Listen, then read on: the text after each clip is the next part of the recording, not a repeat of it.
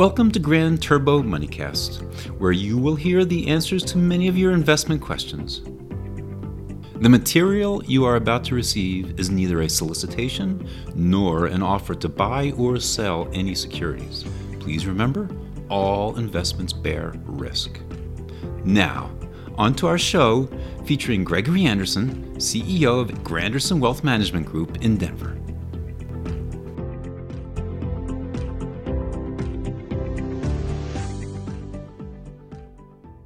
Hi, I'm Steve Kalk, and we're here for another installment of Grand Turbo Moneycast. And as always, we have with us the star of the show, Gregory Anderson.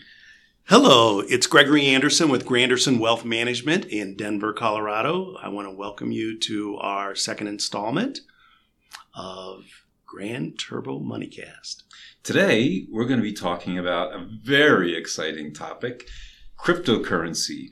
And that involves Bitcoin, Ethereum, so many of the things that Gregory will be talking about today. We're going to be talking about what it is, how it works, the history of it. We're going to try to orient you the best that we can to a very complicated topic.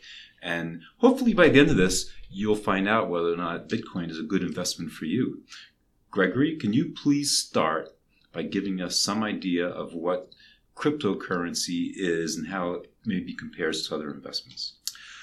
Well, it's a huge topic, as you mentioned, and I get a lot of questions from my clients about what is Bitcoin, what is Ethereum, what is cryptocurrency, what should I be doing?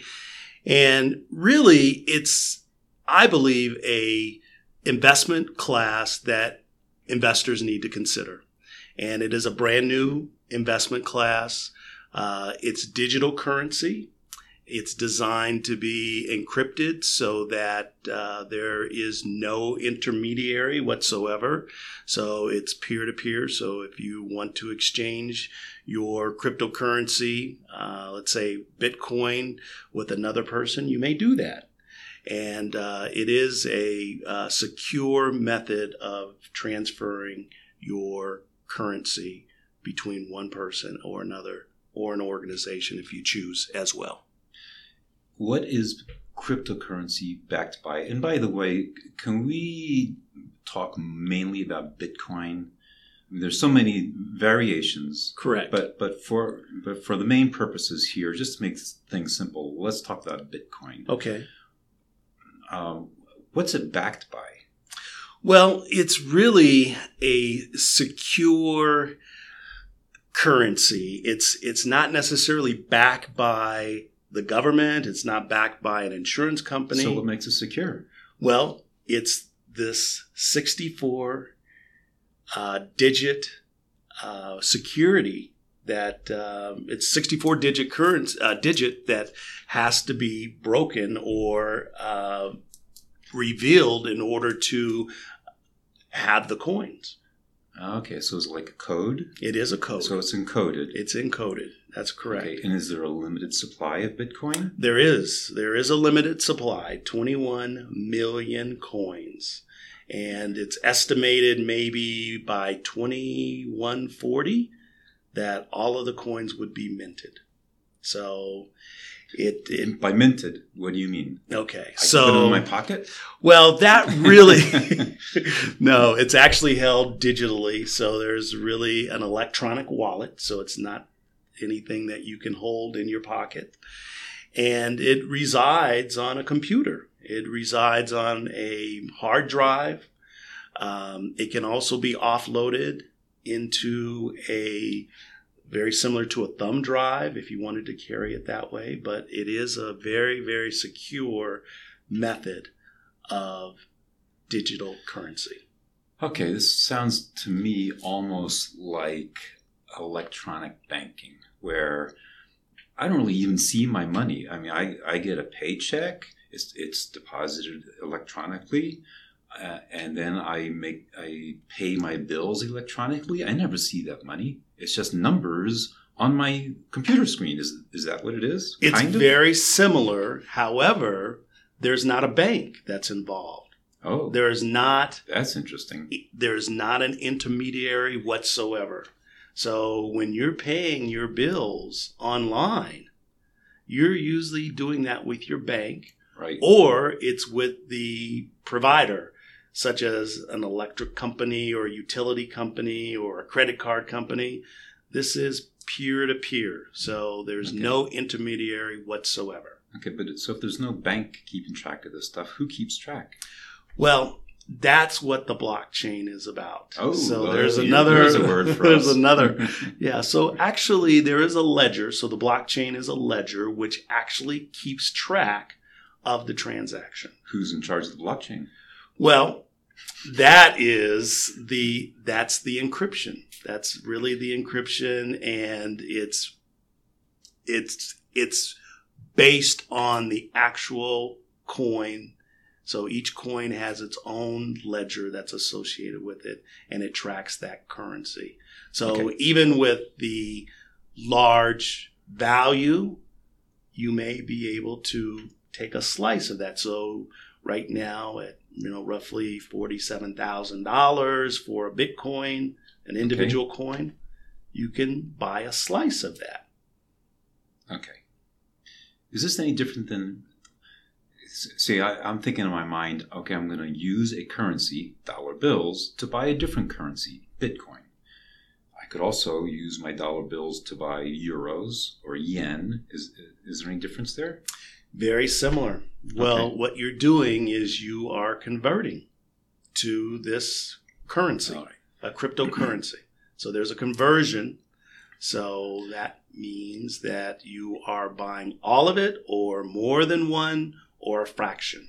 Why should I invest in Bitcoin? That's a great question, Steve. And the reason why it's a great question is because it's very pervasive in the media today in regards to cryptocurrencies, Bitcoin, Ethereum, Dogecoin, Litecoin. There's thousands. Well, the reason why you should do it is because it's really gained a lot of interest. The institutional investors, such as pensions, insurance companies, big banks are involved with cryptocurrency. And it really is another way of diversifying your portfolio. So that's really the bottom line. So just like gold, silver, platinum, if you have commodities in an overall portfolio, this is another way to diversify your portfolio because it does not perform like the rest of the market, which what I mean by that is stocks and bonds, mutual funds, money markets. It does not perform in the same degree. Okay. Cryptocurrency became very exposed to the public about 6 months or so ago when Elon Musk was the host of Saturday Night Live. And every time you hear about cryptocurrency, I think about Elon Musk. I guess Tesla is taking it as a way to pay for cars. He made, on Saturday Night Live, he made a couple of jokes about Dogecoin, which is a type of cryptocurrency, right? Correct. Dogecoin is like, Correct. It's like Bitcoin, just another Similar. Yeah. And then I think the next day, Dogecoin plummeted 30%. How does that happen? Well, I believe what happened was a lot of people were tuning in to Saturday Night Live hoping that they would find out what Dogecoin was all about. They would find out that this was the Holy Grail. And come to find out in several of the skits, it really is something that was made up. Dogecoin is something that really is not backed by anything. So it was kind of a spoof. The little dog that is the logo is very recognizable. People really see that. They've heard about it. And that's the reason why the popularity is there. Unfortunately, it's not backed by anything. Well, it's a meme. Bitcoin's not backed by anything, is it? No, it's not. But there is a process.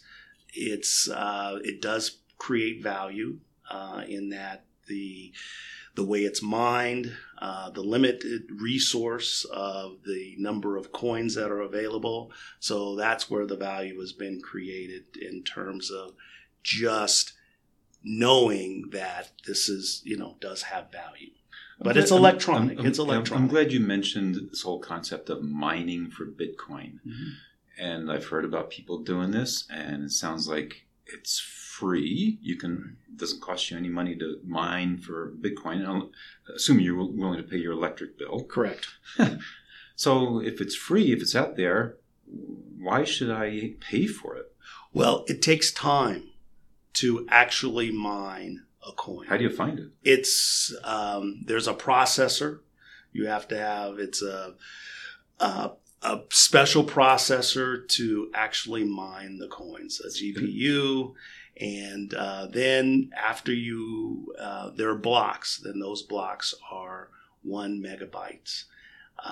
And what happens is you also have to solve the mathematical code, is that 64 hexadigit that I mentioned before. So it's not for the faint at heart. Okay, this sounds like a risky investment. So tell me, first of all, do you have a lot of clients investing in Bitcoin? And maybe you can get, without revealing their identities, maybe you can tell us what their attitudes are toward investing, so I kind of identify with that. Well, yes, I do have clients that have inquired. I have clients that have gone off and invested on their own. My recommendation is to actually limit how much of your portfolio you want to expose to cryptocurrencies. And the reason being, just like any investment, you don't want to have all your eggs in one basket. So in general terms, no more than maybe 10%.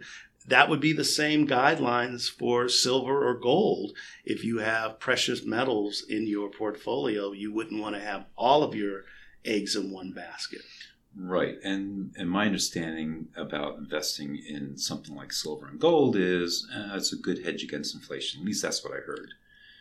What's the rationale for investing in Bitcoin? What is it? In other words, you want a balanced portfolio? What's it offsetting? Well, what you're doing is you're offsetting the rest of the portfolio because it is non-correlated, as I mentioned before. It's not correlated with stocks or bonds. There you go. And so that's the reason why you would want to have it in your portfolio. The other is that it's gained wide acclaim with institutional investors. So in the last 4 or 5 years, institutional investors have really gotten into investing in Bitcoin and cryptocurrencies, for example. So that's the reason why we want to have a diversified portfolio. Just for an example, Bitcoin was up 320% in 2020. I mean, that's a huge increase. Why wouldn't you want to have a piece of your portfolio invested in an alternative investment? Okay. On the other hand, where is it year to date so far? Year to date, it's actually up from where it was at actually the end of the year. So at 47,000, you're looking at roughly about 30,000 at the beginning of the year. So even though a few months ago it was as high as $65,000, so there's a lot of volatility. And you have to realize there are risks associated with this investment. And even though you have large gains, you can also have large decreases or losses in the portfolio. It's only realized once you exchange it or sell your position. Okay.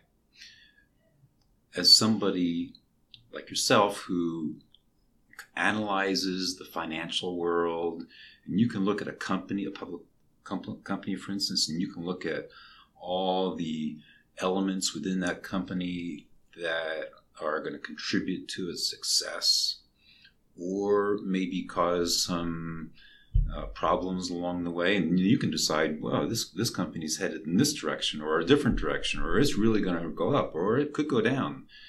And you've got reasons for all that. But when you look at Bitcoin, do you have any way of saying this? I think it's going to go up, and this is why.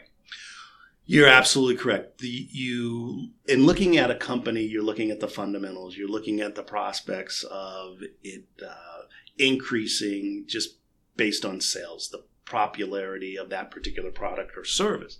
Whereas with Bitcoin, it's more on a demand basis. That's what I would say. The best thing about Bitcoin is that it's finite, whereas some of the other currencies, cryptocurrencies, do not have that finite definition. And I believe that really makes a big difference.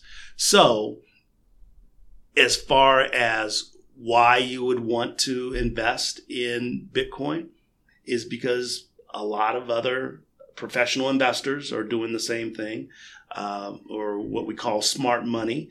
And not all of your money is going to be invested there, but it does allow you to have that opportunity for diversification and increased rate of return. Okay. And it sounds like the finite aspect that you mentioned is really key. It's kind of like, I guess, investing in beachfront property. Correct. Okay. But I keep reading about Bitcoin, and I keep reading, that's for criminals. And people want to launder their money. Correct. Correct. That's one of the. That's a huge disadvantage, and it does come with that notoriety of criminals trying to hide their money.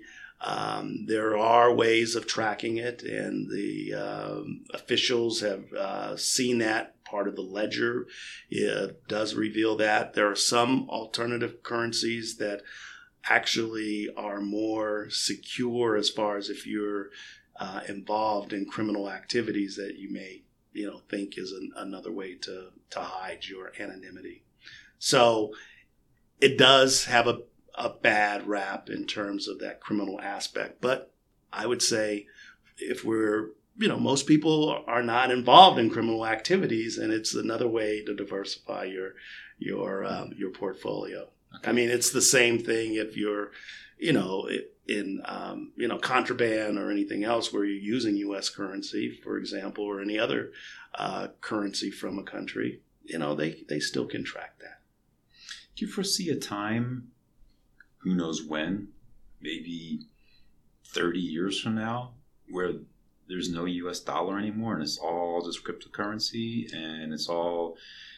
It seems to me that one advantage would be that it's a worldwide thing, and you don't have different countries using different currencies, which causes problems. Obviously, if you have the whole world using one currency, it seems like you'd have some benefits from that. Do you foresee a time when there's no U.S. dollar? I think that yes, that there has to be, because it's just the way we progress. And I think that with the electronics and the computers, that there will eventually just be one currency. So maybe this is the front runner for, that one currency that everyone will be able to embrace and exchange and have commerce, as we say.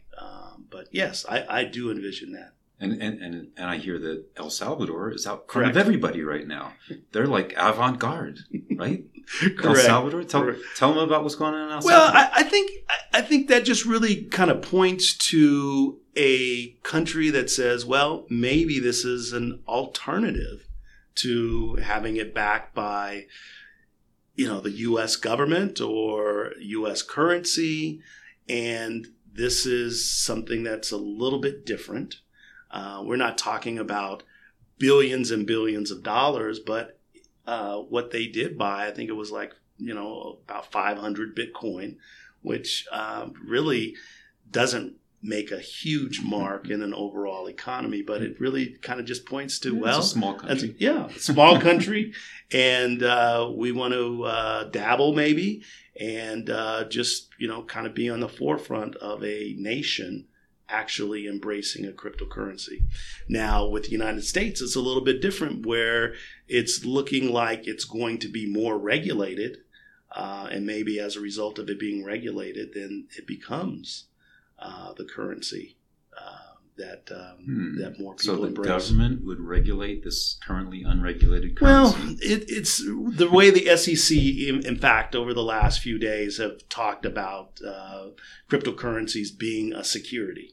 So the SEC, the Securities and Exchange Commission, sees that as an opportunity. And it's also being able to make sure that everything is on the up and up as well. Okay. Which brings us to a very important topic about Bitcoin, which is taxes. Correct. Can you talk about that?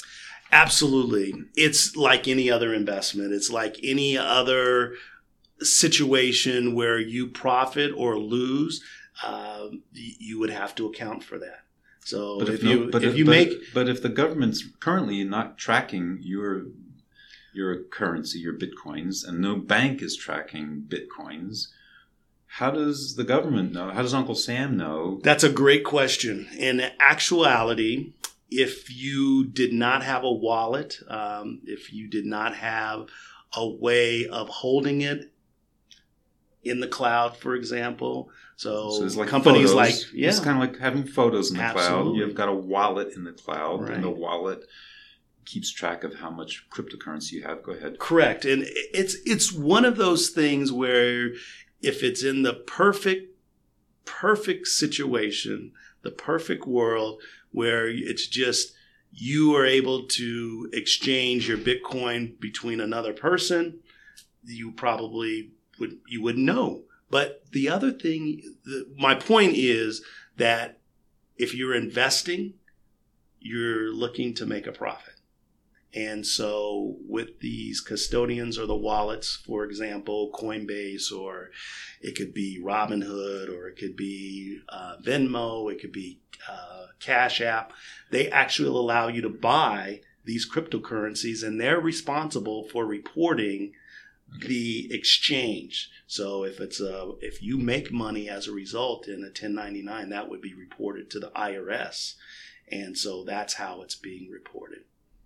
Okay, you just touched on a very important thing that I think we might need to repeat here, which is, okay, Mr. Anderson, you've convinced me that this is a very solid investment, and it's very wise, and it's going to balance my portfolio. Correct. I want some, but where do I go? It sounds like there are apps for it. I can call you, right, and you can help me, right? Right. And by the way, what's your phone number? My phone number, 303-288-3160. But yes, absolutely. So it would be an app, and these apps are on your phone. You can also run them on your desktop Which or app your laptop. Which app do you recommend? Well, I think the one that really sticks out right now is Coinbase. Coinbase. Yeah, and it's a publicly traded. Coinbase.com? Coinbase.com. It's Okay. publicly traded. Oh, really? Okay. And they actually went public this year. Okay. So there is a great reputation, but there are many exchanges out there that may not be as reputable. And so you would want to make sure that you have a reputable exchange. So the exchange, of course, it gets back to this whole profitability and time horizon and what's your plan. Are you going to hold on to this for the rest of your life? Or are you looking just to make a certain percentage and then move on to maybe the next investment? Okay. The whole thing about paying taxes on your Bitcoin sales and profits sounds to me like there's a little bit of room there for people to fudge their tax returns. Well, in actuality, it's anything over 10,000 should be reported, but it should be. Okay. So, but if you're making money, and if it's outside of one of these exchanges that reports to the IRS, and they're being regulated because the government wants to know, what is going on with the profitability with these particular cryptocurrencies. So I don't think we can escape it. Mm-hmm.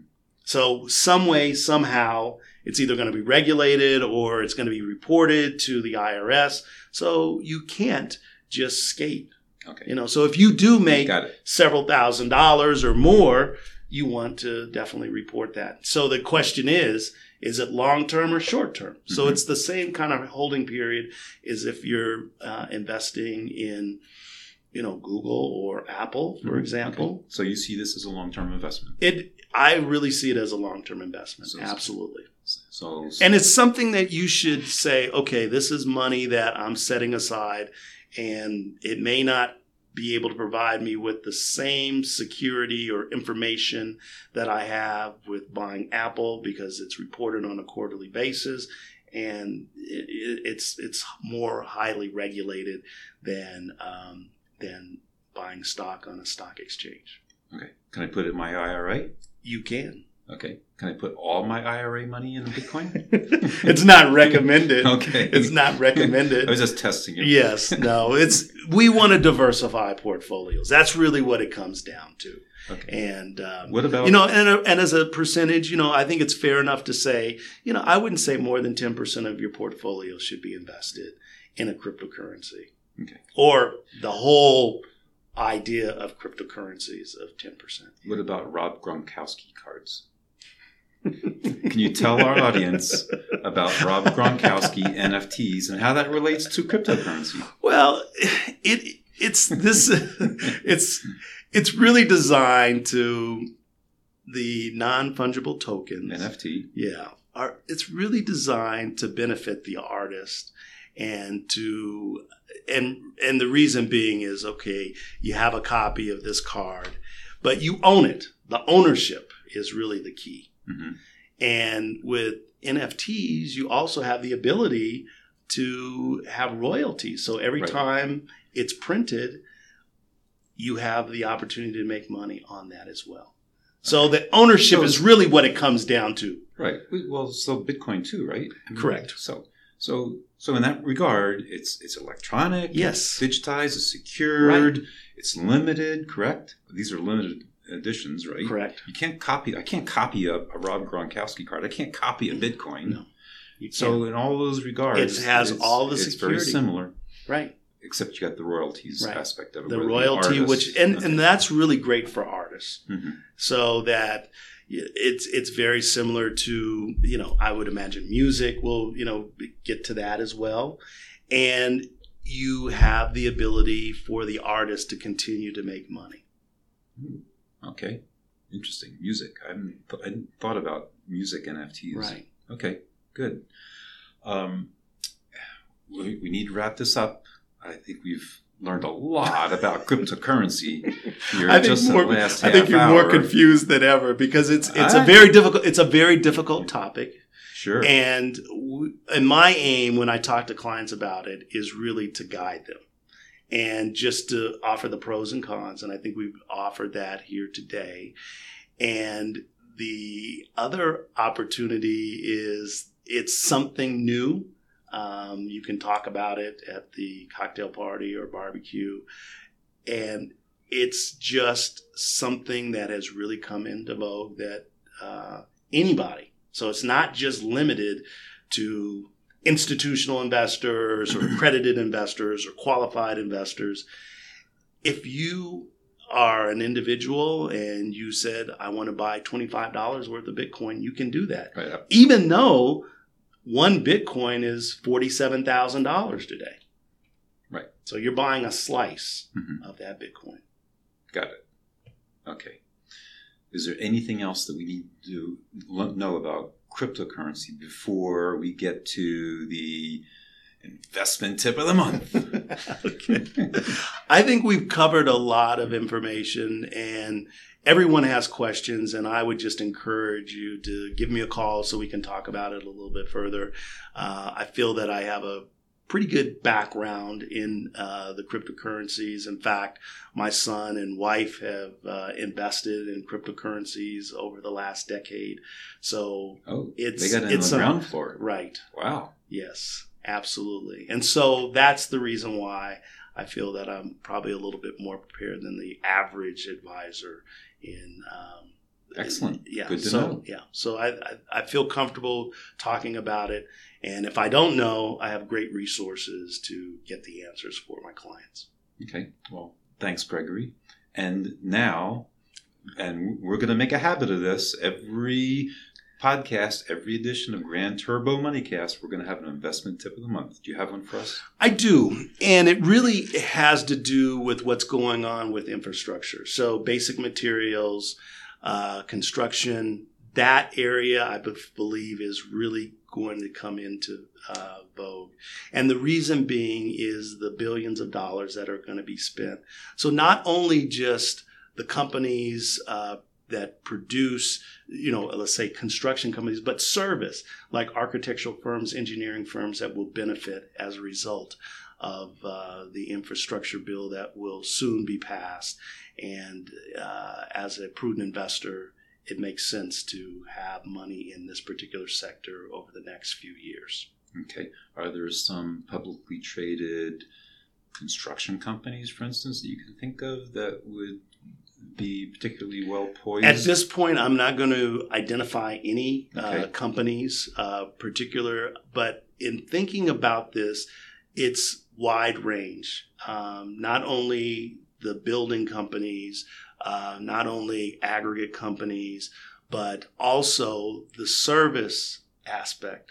And I've just really thought about this more recently, that service companies like the engineering and the architectural companies will definitely benefit. Very similar to the gold rush in the 1800s, where a lot of people were trying to become miners and mine gold, but it's the service-oriented companies like the Levi Strausses, that was the clothing company, or the pans, or the equipment, or the shovels. Right. So that's the other. I just want people really to think about it, but think big picture. Big picture, okay. Exactly. Good. All right. Yeah. Well, Gregory, it was a pleasure conducting this second installment of Grand Turbo Moneycast. Thanks for joining us. And everyone, please check in at www.grandersonwealth.com, where you will find a menu of the podcasts that we have available for you. Gregory? Thank you very much, Steve. I really appreciate it. And I also want to thank Stephanie, our engineer, for making this all possible. Thanks, Stephanie. Good night. You've been listening to Grand Turbo Moneycast, where we discuss some of the most important investment issues affecting your portfolio. Check back regularly for future editions of Grand Turbo Moneycast, and for more information, go to grandersonwealth.com. Have a good day and a grand portfolio.